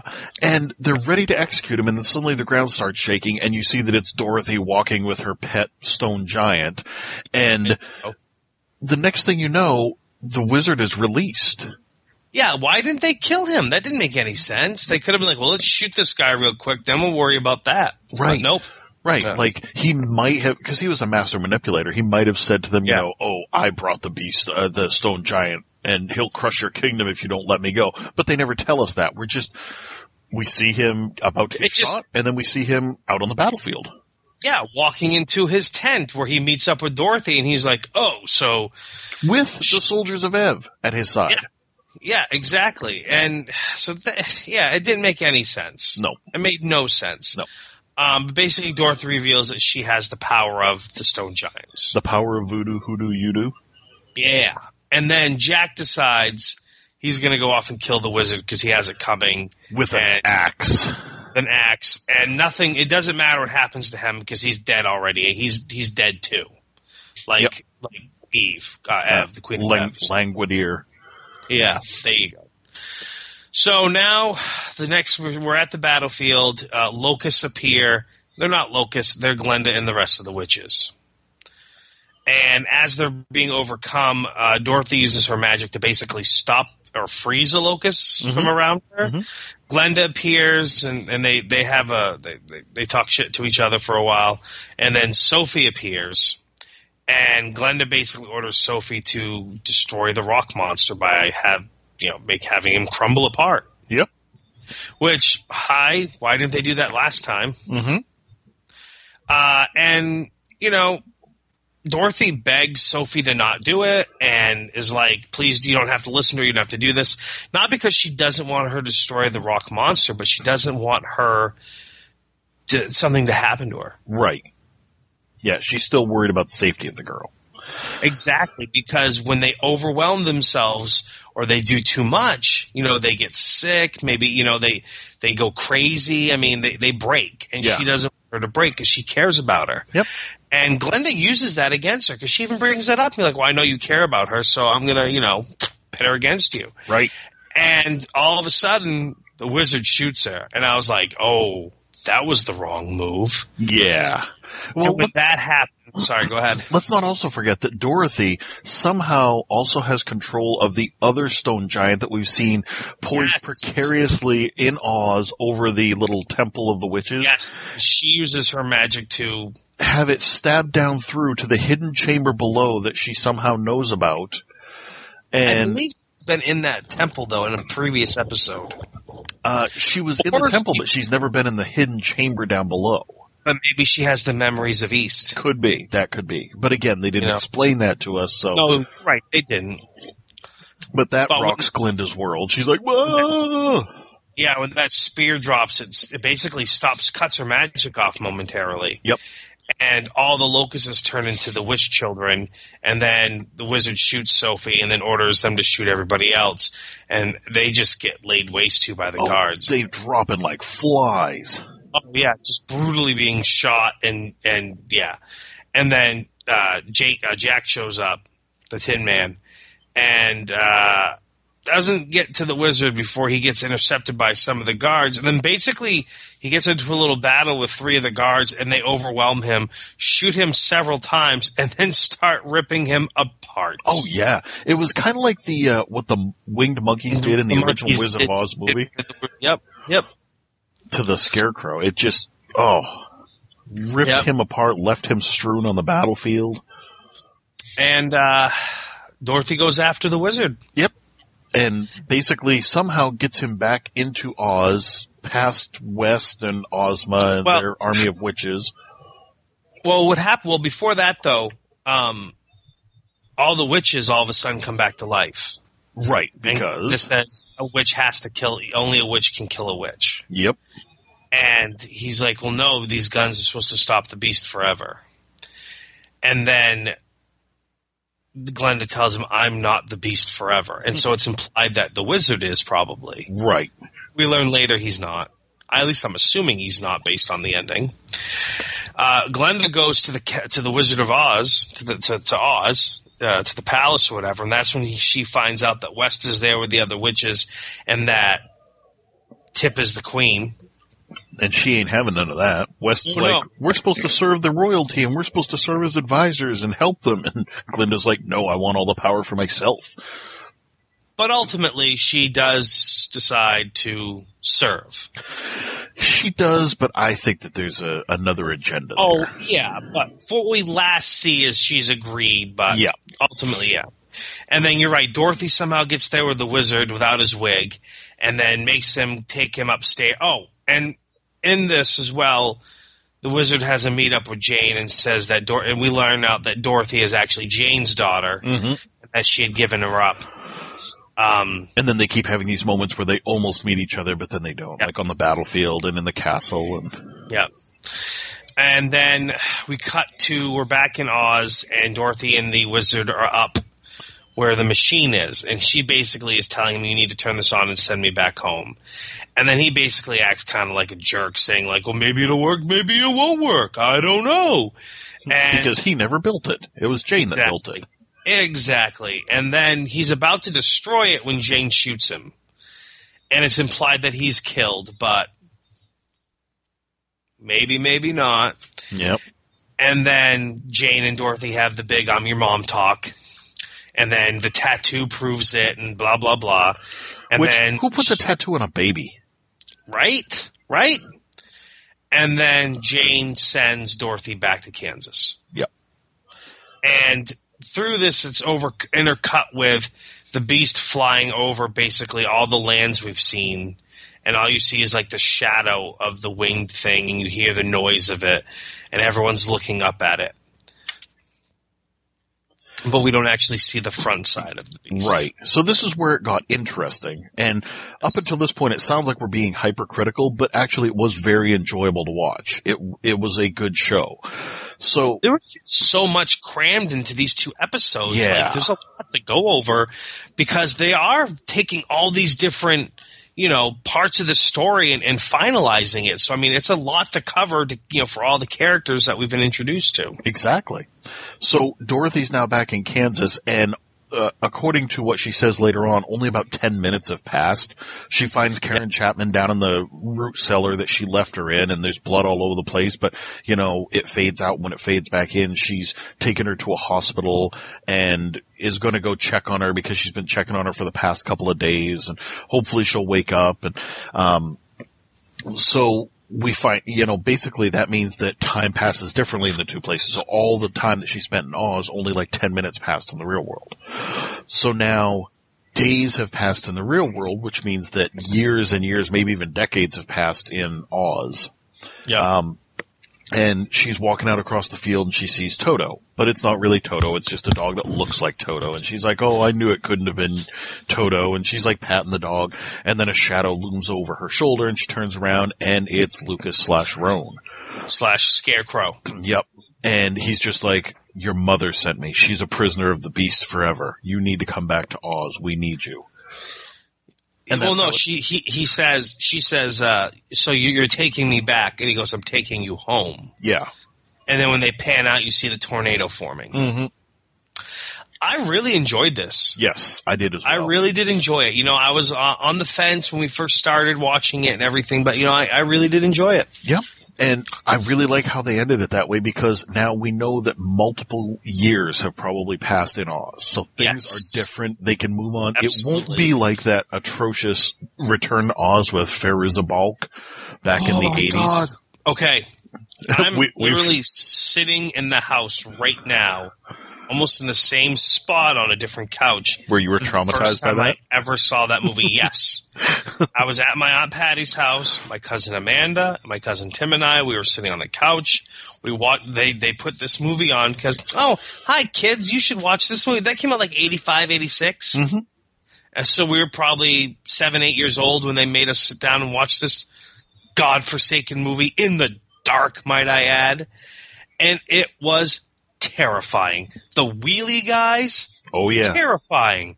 The different, it wasn't different masks this one wore, it was different heads. And then this head, just the heads are screaming. It was terrifying. And I bought that house last year, and now I'm sitting in that same room, probably with the same wallpaper. God, and I just reopened the wounds. You're welcome. It was like, that was not a kid movie. No. Even the Scarecrow was creepy to look at. And then the lion was a real lion. Like an actual lion. Yeah. That was just, no. I haven't watched it in years. And I don't think it would scare me like it once did, but I don't want it to lose its splendor. Right. Anyhow, sorry. Tangent. I'm gonna forego for right now talking about Legion this week because I know that you haven't caught up on it, and I really think that you owe it a look. It's getting better, but next week I will be talking about it. Last night at work, I queued up the episodes. I stared at them. I got 2 to watch. No, not doing it right now. Just couldn't do it. I watched something else, though. Well, I'm going to talk about that show. I'm giving you until next week to catch up on it. Fair enough. And I know that you have started watching The Detour on my suggestion. Yes, I have. I loved the first season. Haven't watched any of the second. Watched all the first season. There's so much awesome, inappropriate humor that I cannot believe that it's on TBS. It's really amazing that they get away with that kind of stuff. And it shows, too, that you can have really funny, inappropriate stuff without having it be like literal dick and vaginas on screen. Absolutely. Without a lot of swearing or anything. It's got its fair share of dick and fart jokes. Right. But you don't need the hard R rating. Oh, God, yeah. Yeah. It's, again, I know it says it's TVMA. Cannot believe what they get away with on TBS. I really love the way that they talk. That's part of the big thing for me is the dialogue because it seems kind of real. Fantastic. Yeah. And like I said, my favorite episode in the first season was when they were discussing how they got together, how they first met each other, and it was a train wreck. Like, They were just awful people. She walks right up to him and she's like, "You're a douchebag." Yes. They were at a wedding, or no, they were at a funeral. And her sister's the one that brought them to the funeral. And she's like, hey, do you want to go to a party? Yeah. And it's not a party, it's a funeral. Yeah, exactly. And then her sister brought drugs and then said, oh, I got the drugs from that guy. And that's when she went up to him and was like, you're an asshole. And it was just great. The dialogue's great. I mean, the back and forth, the banter, the subversiveness. It's just so bad. The way they use bodily discharge for humor. Uh-huh. I mean, it's fantastic. The non-PC thing, like when they're at the medieval times, and he's like, it's a chink in the armor, and there's a Chinese guy, and he's like, what do you mean? Well, it's a phrase. You don't have to use that phrase. Well, and the thing is, he doesn't know he's an Asian fellow until he gets offended and takes his helmet off. He's like, exactly. What did you just say? He's like, oh, okay, so, well, this is just unfortunate. Like, it literally was in the armor. So, I don't know. It was great. It was good stuff. The second season continues that. This most recent episode, they're trying to have sex in the most coupley way possible. It's just perfect. She's like arguing. She's like, well, I gotta go pee. And he's like, oh, it's not gonna take that long. She's like, yeah, but I'm gonna be thinking about it the whole time. Well, come on, just get over here. I'll be really quick. She's like, all right, but I gotta brush my teeth because I want to taste good.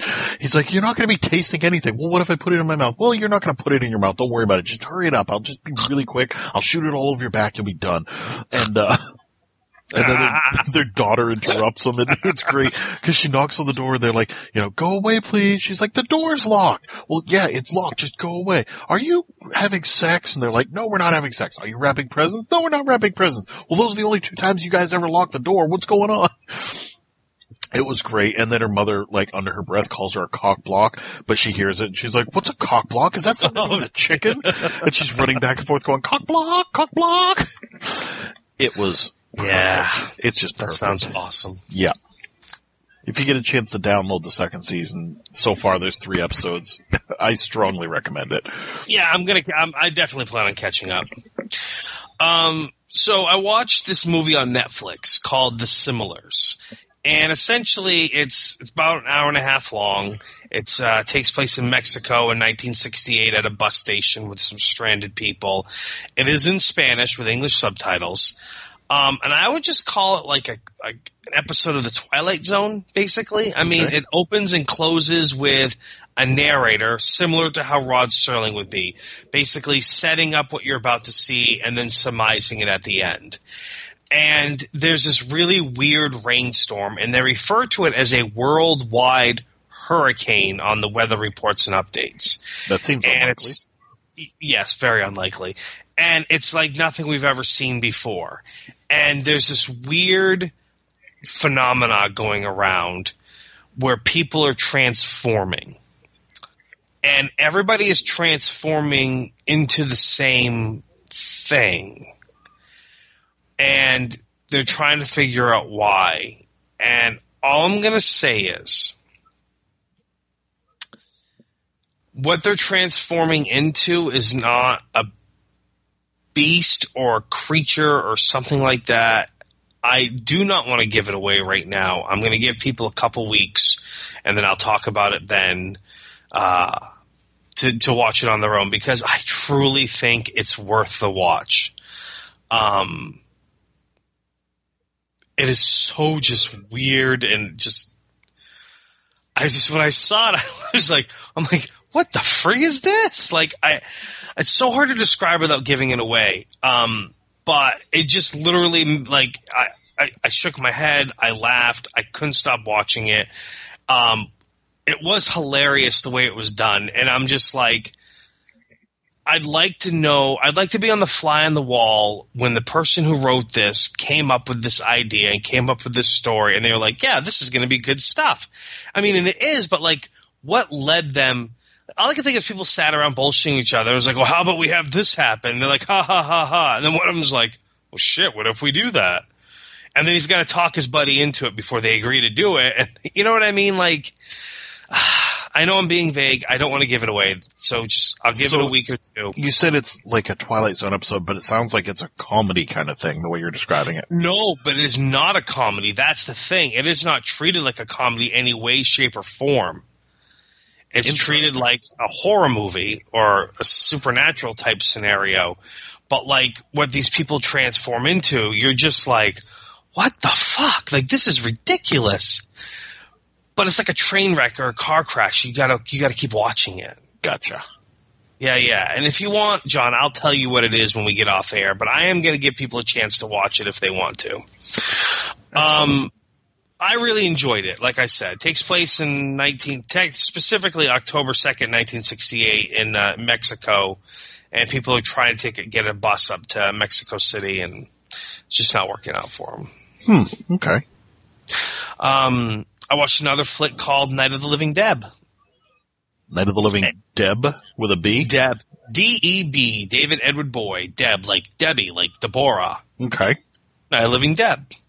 And it takes place in Maine, and it was actually filmed in Portland, Maine back in 2014, and I remember seeing things on the news about it now. Yeah, I do too, now that you mention it. And essentially, Deb has a one-night stand with Ryan, and when they wake up in the morning, it's super awkward based on the circumstances in which they hooked up. And they also discover that it's the zombie apocalypse has come upon us. But it's unlike any other zombie movie you've ever seen. It's not a worldwide thing. It's a local thing connected to Portland based on environmental issues. Okay. Ryan's parents, Ryan's dad specifically, played by Ray Wise, works for the company that caused this to happen. Oops. So basically, the city of Portland's put under this quarantine, and these zombies, they, like I said, it's not like any other zombie movie. They are suffering from, I guess, like a virus, but it's not like a rage virus or anything, but it has turned them into mindless zombies that want to eat people. Okay. And Deb is like a really flighty, like just kind of eccentric girl who, like, when she rams a zombie with her car, she's like, whatever, they're dead anyways. It's not like they can feel it. And my big old Cadillac can take it. And Ryan's just mortified that she's just running these people down. It's definitely a campy comedy horror flick. I really, really enjoyed it. I was really surprised how much I like it. But yeah, absolutely worth checking out. It takes place in Portland, Maine, like I said. And it's right there on Netflix. Definitely worth checking out. It's about an hour and 20 minutes, essentially. Okay. That's cool. Yeah. And I did watch another movie. I didn't talk about it when we recorded yesterday, John, but I watched a movie called The Windmill. Okay. And this is I don't know what company made it, but basically it takes place in Amsterdam, Holland. And it's essentially a supernatural slasher flick about a group of tourists that get on a bus to go view historic windmills. It's a tour bus. And everyone on it has their own secret and their own thing, but the main character is a girl named Jennifer. She's Australian. She's on the run. We don't know what she did, but she's on the run from authorities. Those Australians are a bunch of criminals anyway, so it could be anything. Exactly. Yeah, right, exactly. It is in English. The only, foreign part is a Japanese guy who also is on the bus, but there's a girl there, of course, that speaks Japanese, and she translates what he says type of thing, so there's no subtitles involved in that. But yeah, it's in English. I was very surprised how kind of like a fun little movie it was. I mean, basically, the bus breaks down. They end up at this windmill that's not on the map. There's some sort of horrible historical thing that happened that's created this supernatural killer that uses that windmill as his base of operations to slaughter people when he gets the opportunity. And so, of course, he starts picking off people one by one. And there's a good reason behind it, and it's again, it's a decent kind of story. Got a great me-approve ending where people don't live happily ever after. But yeah, I really liked it. It's just a fun little hour and a half long horror flick with the same scenario of a group of people in a dark place in the woods and someone's killing them. Neat. Yeah, definitely worth checking out. Seems to be a theme you got going there. Yeah, it is. And then the only other movie that I'd want to talk about this go around is Get Out. And that's a movie you and I went and saw together in the theaters. We sure did. Sat right down there in those chairs without popcorn or sodas and said, let's watch us a movie.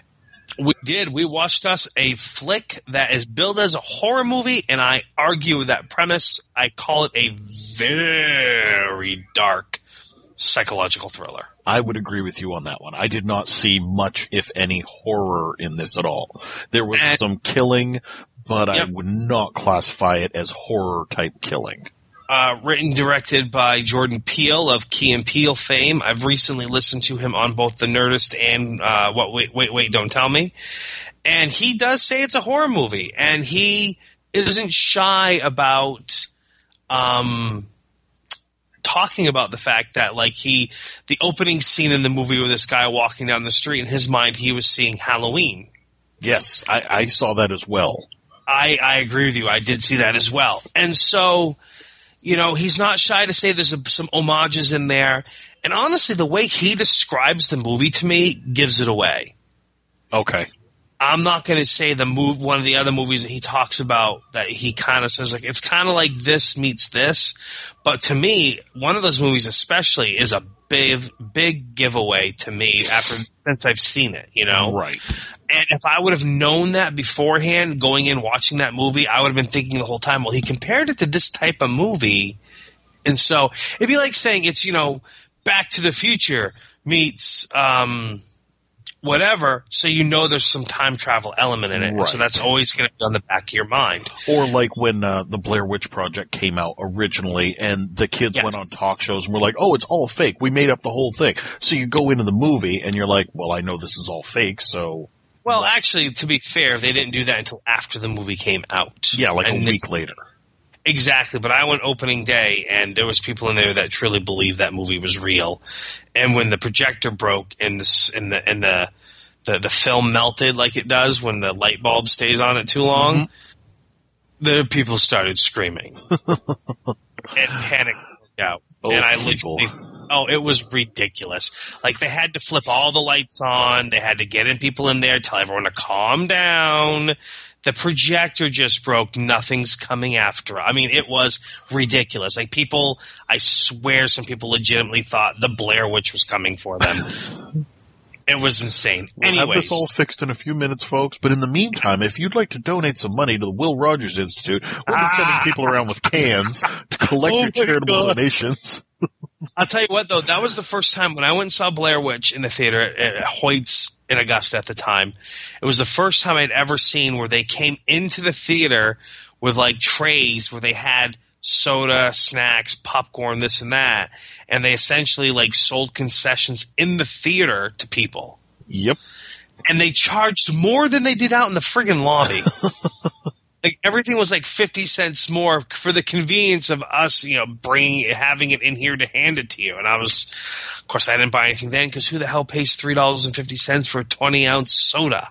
Right. Anyways, sorry, sidetracked again. Get Out. There's definitely some comedy elements in it. And I think you and I talked about this. It's almost like there's this one particular scene where this TSA agent, who's the best friend of the lead character, is talking to the police because he's worried about his friend. They don't believe him. And it's almost to me like I can see that scene of the movie where, like, they wrote a Key and Peele comedy skit about, this is what white people are doing to us black people. And then the officer's just laughing at him. Mm-hmm. And then that's, you know what? Let's explore this. And then he wrote a really dark friggin' flick around that little comedy skit. Right. And it worked. It's a fantastic movie. It really was. I loved this movie. I was surprised at how much I loved this movie. It kept me feeling tense throughout most of it. It was nothing like, it was not an M. Night Shyamalan kind of twisty thing. It was nothing like, you know, Soylent Green is People. It was just really dark and twisted. And one thing that really made me happy was Key and Peele is a great duo. They've done some awesome stuff together. I've loved their sketches. Not all of them, obviously, but they've had a lot of good things, a lot of meme-worthy stuff, quotable stuff, you know. But since their show, like, in the last season or two, and then since it's gone away, we've seen more of Keegan-Michael Key show up in movies. He's lent his voice to things. He's showed up in movies. He's everywhere. And I haven't seen as much of Jordan Peele. And I was like, well, that's too bad. You know, I think that he was probably just as talented, if not more talented. And so to see that he's doing stuff like this makes me think, yes, okay, so we're going to keep both of them. You know, they're both going to be out there doing their own things. And this guy obviously has some chops if he wrote and directed this. Good on him. Yeah, and it's well written. The dialogue's good in it. It has lots of overt racism in it. But not beating you over the head and making you feel like white shame or anything. No. It's basically like, I don't think you hear the N-word a single time. No. From any character at all, which was kind of like refreshing, I guess. Yep. But basically it's like they took the elements of like when a white person, and of course, whatever. A white person is trying to relate to a black person by saying, "I'm not racist. I'm cool with black people. I have a black friend." Exactly, yeah. But he like cranks it up 10 notches. Yeah. So they'll be like, I mean? "Oh, you must really enjoy having those awesome genetics that let you run fast and jump high and stuff." Right, yeah, stuff like that. And it's just like there's like a scene where they have a run in with a police officer. And the police officer asked to see his ID, and he's like, "Hey, no problem." And his white girlfriend's like, "What do you need to see that for? He wasn't driving the vehicle." And it's just like, I'm like, oh, God. And then it's like over the top. You know what I mean? Like the one older, heavy-set white guy who's like, "It's so fashionable to be black right now. It's what's in." Yes, exactly. So, but it's handled in a great way. And there's a lot of weird, creepy, eerie moments. It takes a twist I never expected it to be. Yep. Yeah. And it's great. It is. It's really good. It is really well done. I would even say it's worth a theater watch just to, if you're looking to have an enjoyable theater experience, go see this. It's great. There's nothing worse than shelling out $10 or $15 or more to go to the movies and be disappointed. That's right. Because if you're watching something on Netflix, you can always just turn it off and be like, well, I'm only paying $8 a month. So, or in my case, whatever it is, like $11 a month for the HD package. But you can just say, well, that's, 10 cents off my monthly bill. Wah. But, you spend $10, $11. Yeah. Drive all the way there, maybe pay for some overpriced popcorn and soda. Oh, God, no. No, never buy anything at the concession stand. That is ridiculous. I'm just cheap, that's all. I watched one other movie at the theaters this week, and it was surprising to me that I actually got to see it, but I went and saw Logan on Sunday. I do want to go see that movie. Obviously it's brand new. I'm not going to give it away. I'm not going to talk about anything in detail, but I will say a couple of things. One, the preview for Deadpool 2 was on the beginning of it, and it's hilarious. There's two different versions. The one in the theater did not have the Stan Lee cameo. It didn't have him making a phone call and asking, "Where's Laird?" Who is this, prop guy or something like that? Yeah. But it was hilarious. It felt so Deadpool-y, and it was after all the previews. Like, we had the previews, and then we had the little, Coca-Cola thing, "Please silence your cell phones," and it was like the movie was about to start, and then you get that preview, which was awesome. It was so good. Yeah. If you haven't seen it, go online, look up Deadpool 2 teaser. It's like, 2 minutes long, and it's so worth it. Because if you love the original movie, it's absolutely worth it. But it's not safe for work, folks. No, not at all. Yeah. Speaking of that, though, that was one thing with Logan. Like, they said that they made the decision to have an R-rated movie. And I thought, okay, well, maybe they'll throw an F-bomb in, or they'll have some more blood, which is good. No.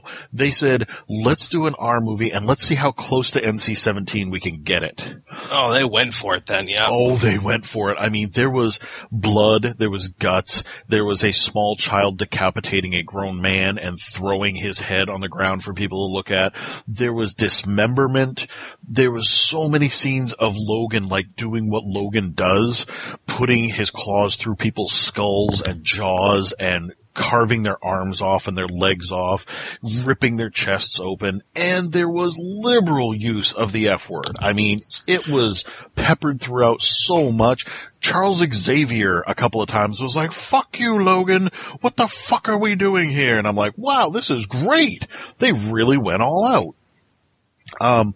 But this definitely, they say that it does not take place in the same universe as the existing X-Men movies that we've been getting, which, yeah, I get what they're saying, but at the same time, they're rebooting the X-Men series anyway, so I guess it didn't really need to be said, but whatever.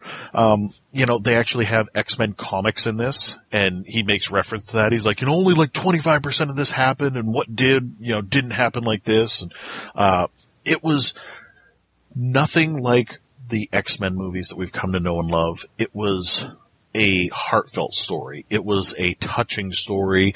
There was a lot of feeling in it. Yes, there was a lot of blood and killing, but it was a lot more on the feeling side of things. It was depressing, but in a good way, like a beautiful way. In fact, if you've seen the Deadpool teaser, at the very end of the teaser, they have this super fast scrolling wall of text that is a synopsis of The Old Man and the Sea. And it's basically saying you're about to watch Logan, which has some allegorical similarities to The Old Man and the Sea. And I could see that. There were some parts in there that were very, similar in theme. But it's definitely a heartfelt. The two ladies that I went with were both in tears at the end, Logan? Throughout the movie. There were so many touching parts, and it's just really good. I'm not going to give away anything else. I'm not going to, explain in more depth than that. You're going to watch it. Everyone knows that they want to watch this movie if they, like the superhero kind of films. Just realize that it's not like a Captain America or an Iron Man. This is a dark, somber movie, and it's not a happy film, but it's so good. It was so well done, and I really, really liked it. Cool. Yeah. Cool. Couple of trailers to note, both of them Netflix ones. One is and I don't know when this is actually launching on Netflix, but it's a new serial killer series from David Fincher. It's set in 1979, featuring the FBI's Behavioral Analysis Unit, and it's called Mindhunter, and it looks really, really good. They had a movie called Mindhunters a while back. They had one. Yes, they had one called Mindhunters that was also featured the FBI's BSU, I believe, or FBI, profilers. Yep. I think I actually went to the theaters and saw that. Okay. I think Lily Rush from Cold Case was in that movie. It's the only movie I can think of she was in. I think Christian Slater was in that movie as well. Yes, he was. I remember he was in there. He was like the head FBI guy. And they were all getting picked off by things that were tailored just to them or something. Pretty much, yeah. Yep. And then the other trailer I saw was, and this was a true teaser, it was for Glow, the Gorgeous Ladies of Wrestling. And very little shown. All it is basically women, their heads are cut off, they're in a wrestling ring, and they're kind of doing maneuvers on each other, wearing 80s style wrestling gear while there's some music playing. I should clarify, it's not that their heads were cut off as in decapitation, it's just you don't get to see their faces. Like the camera cuts off. Correct. Yes, exactly. Because we've been talking about all these horror movies and stuff. Yes. All these decapitated bodies are running around wrestling. Yeah. So, yeah, I think that's all my notes. Did you have anything more? A couple of things. Alien Covenant put out a full trailer and a Red Band trailer. Yeah. Again, I want to be optimistic about this because Ridley Scott's back on board, but I really hated Prometheus. Go ahead, send all the hate mail you want. I don't care. It was terrible. I want to be enthusiastic about this because I loved Alien, I loved Aliens, and they were both very different types of movies, but both really worked well. Anything beyond Aliens was garbage. I personally, I'm not going to watch any trailer, any additional material for this movie because I already know I want to see it. Yeah. So you don't want to get it ruined for you. Exactly. Like, what movie did we see? We went and saw Get Out. We saw the trailer, and I leaned over to you and I said, well, they just showed us way too much of this movie in the trailer. Oh, yeah. I don't remember what it was, but I remember that was exactly it. It was like, wow, we've seen everything in here. Yeah, yeah. So, And then I saw a surprising trailer. I had heard nothing about this to date. That's when right. I went to see Logan, and that was The Circle. And it's one of those movies that starts off like really happy. Everybody loves The Circle. It's the happiest place to work. Everybody wants to work at The Circle. It's essentially Facebook or Google, if you will, but it's Emma Watson gets a job there and she's all excited and everyone treats her really nice and they love having her there. And Tom Hanks is the person who runs it, the leader, etc. He's Mark Zuckerberg. Yeah. Yeah. And then we find out, that there's a dark side because, everybody is to the point now where all they do is film things on their phones and tablets and they look at the world through the lens of The Circle and nobody helps people and they want to record everything and take pictures of everything. So then there's something far more sinister going on and John Boyega, Finn from episode 7 is like, oh, I'll show you what's going on inside The Circle in the dark recesses. So it's definitely got thriller aspects to it too. I was just surprised that with names like this and a concept like this, I had never heard of it until this point, and suddenly there's a full trailer, not even a teaser, a full trailer for it. Yeah, I don't remember hearing anything about it either, so... But it does sound kind of decent. Yeah. The only other trailer that was really of note to me, I saw the trailer for Dunkirk. It was extended.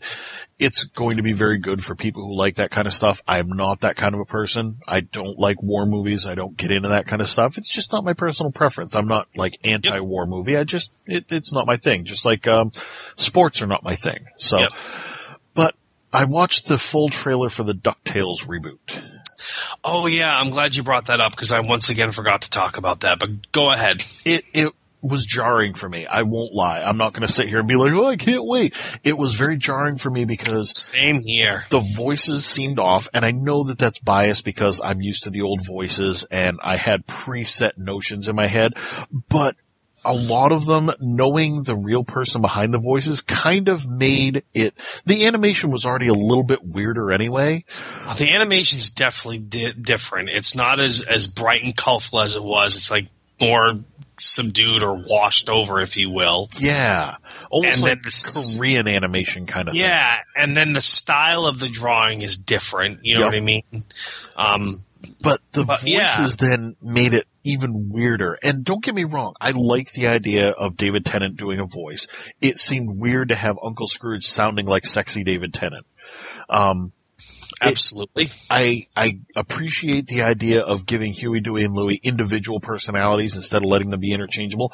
Although, in the original DuckTales, that's how they got away with some of their stuff was, dressing up and pretending to be the other ones. And because of their interchangeability, in this one, not so much. They all look a little different. They've all got different voices. Louie is apparently the evil triplet. Hearing Kate Micucci as Webby was a little bit weird because even though she's got kind of a cutesy little voice in a baby duck girl, it still sounds like a woman, like a grown woman who's, talking through a baby duck girl. Yeah. I don't know. I'll still check it out. I'm still kind of excited about it. They've already renewed it for a second season and they haven't even aired the first episode. So obviously Disney is excited about it, but it was much more jarring than I expected. Yep. Yeah. I was taken back because I'm so used to the original and how it was and to see what they're going with now. It's just, yeah. I'm sure we'll get used to it. Because I had big problems when they first changed Kermit the Frog's voice. Yeah, yeah. On the Muppets, and it took a while to get used to that, so. But then you did eventually. And now you hear his voice and you're like, oh yeah, that's Kermit. Yep, absolutely. But yeah, that was it for trailers. I had some news items, but they're all very minor. I don't even really need to get into them right now. The only thing that I will say is that, over the week, I received a tweet. Well, we both received a tweet from Martin, who runs this whole podcast network here, the boss man, I guess. And he said that he was sorry, Superstar ML, but that the Quantum Geek was right. Split was really good. And then you know what? I said I watched Split. I don't believe you that it's good. I'm going to give it a try. Not like you guys are going to watch the Blair Witch ever. It's been like a freaking month, and I just want someone else to watch it. Well, I also got a text from our field correspondent, Mr. Mully, who said, you were absolutely right about Split. It was effing awesome. So, I'm getting the back in here. I'm not alone. I'm not insane. Well, and that's fine. Like, it's M. Night Shyamalan. He has a history of being, disappointing.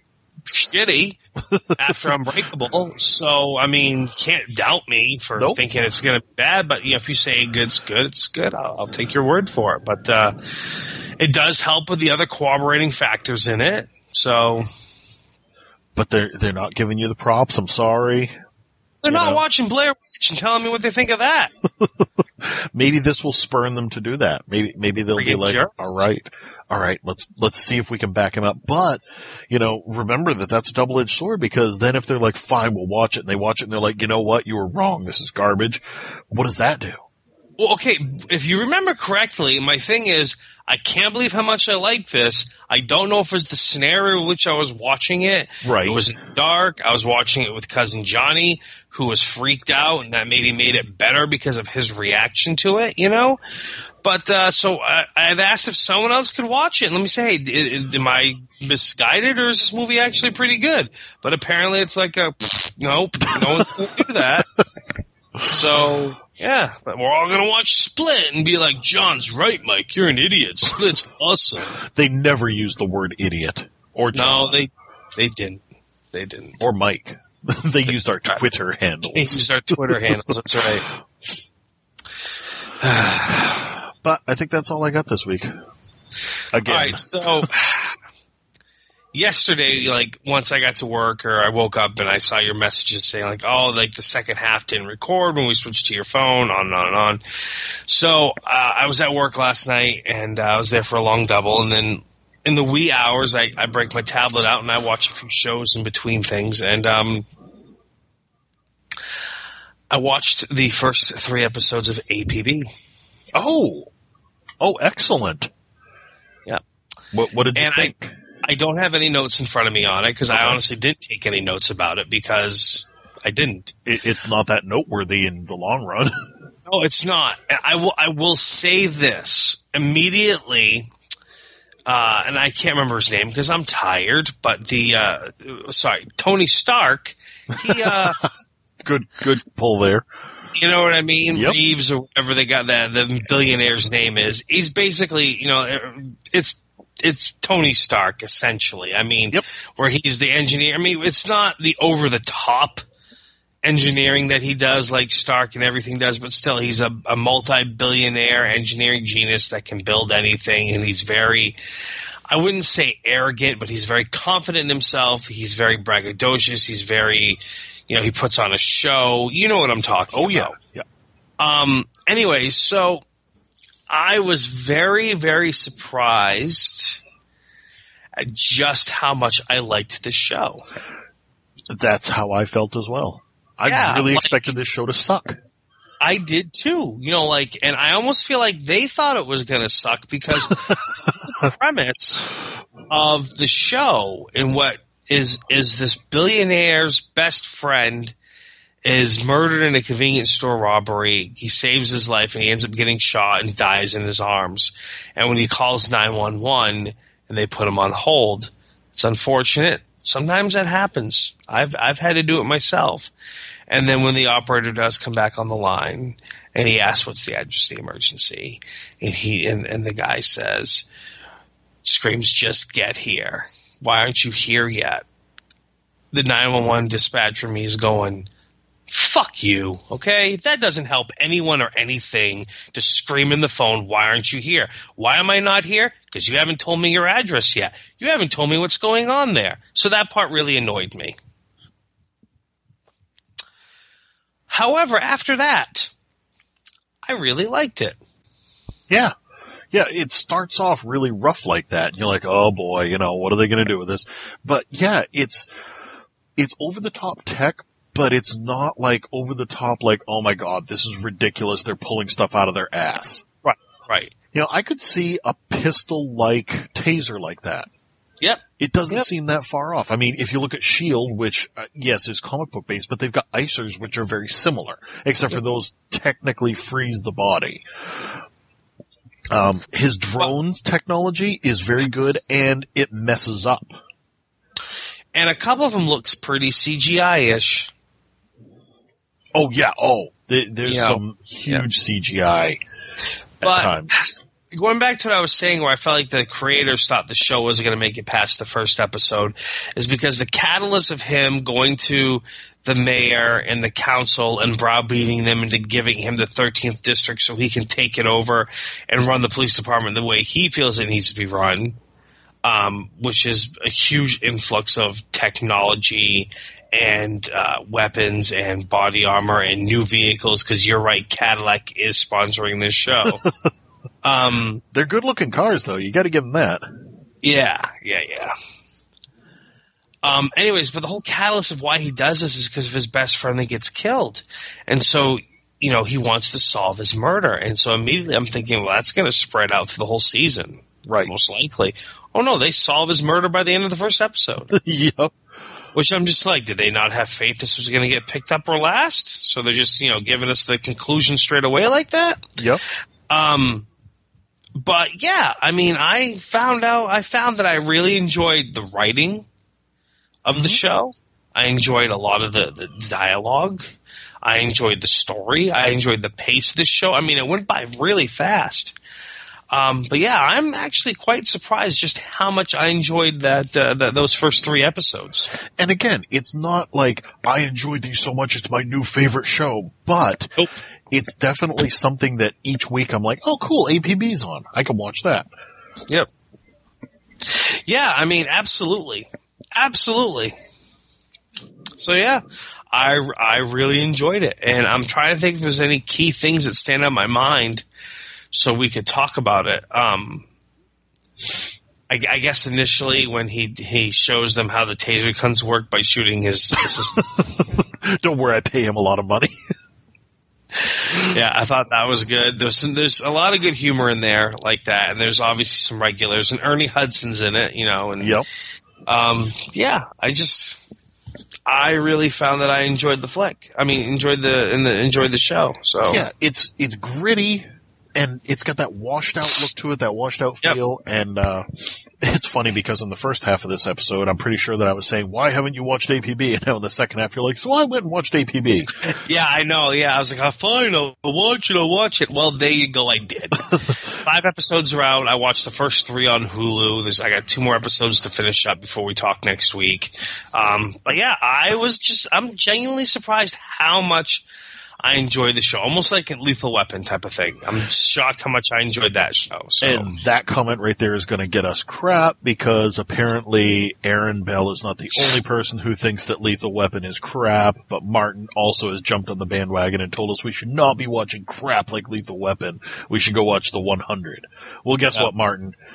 Lethal Weapon is 1 a week. The 100, I'd have to watch like 70 episodes to catch up. Guess which one I'm going to do.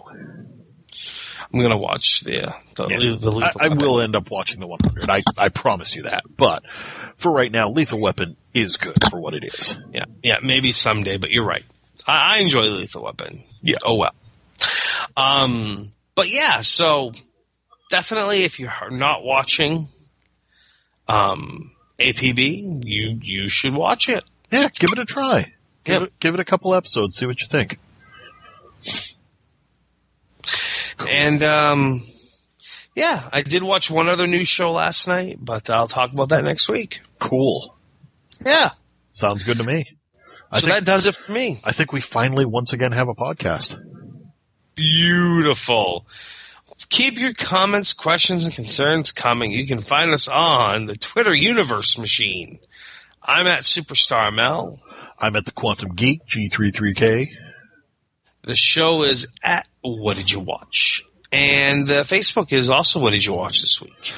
And if anybody could throw Mike a bone and watch Blair Witch, that new one, and then let him know if he was right or wrong, one way or the other, I think he'd appreciate it. The guy sounds a little down in the dumps. I think he'd really like it. I would appreciate that. It would make it would make things nicer for me. I can't because, Ghost Recon Wildlands comes out today, and that's where my life is going to be spent for the next several days. But I'll talk to you again on Monday. Then, yeah, that's right. Cool. Otherwise, I think that's about it.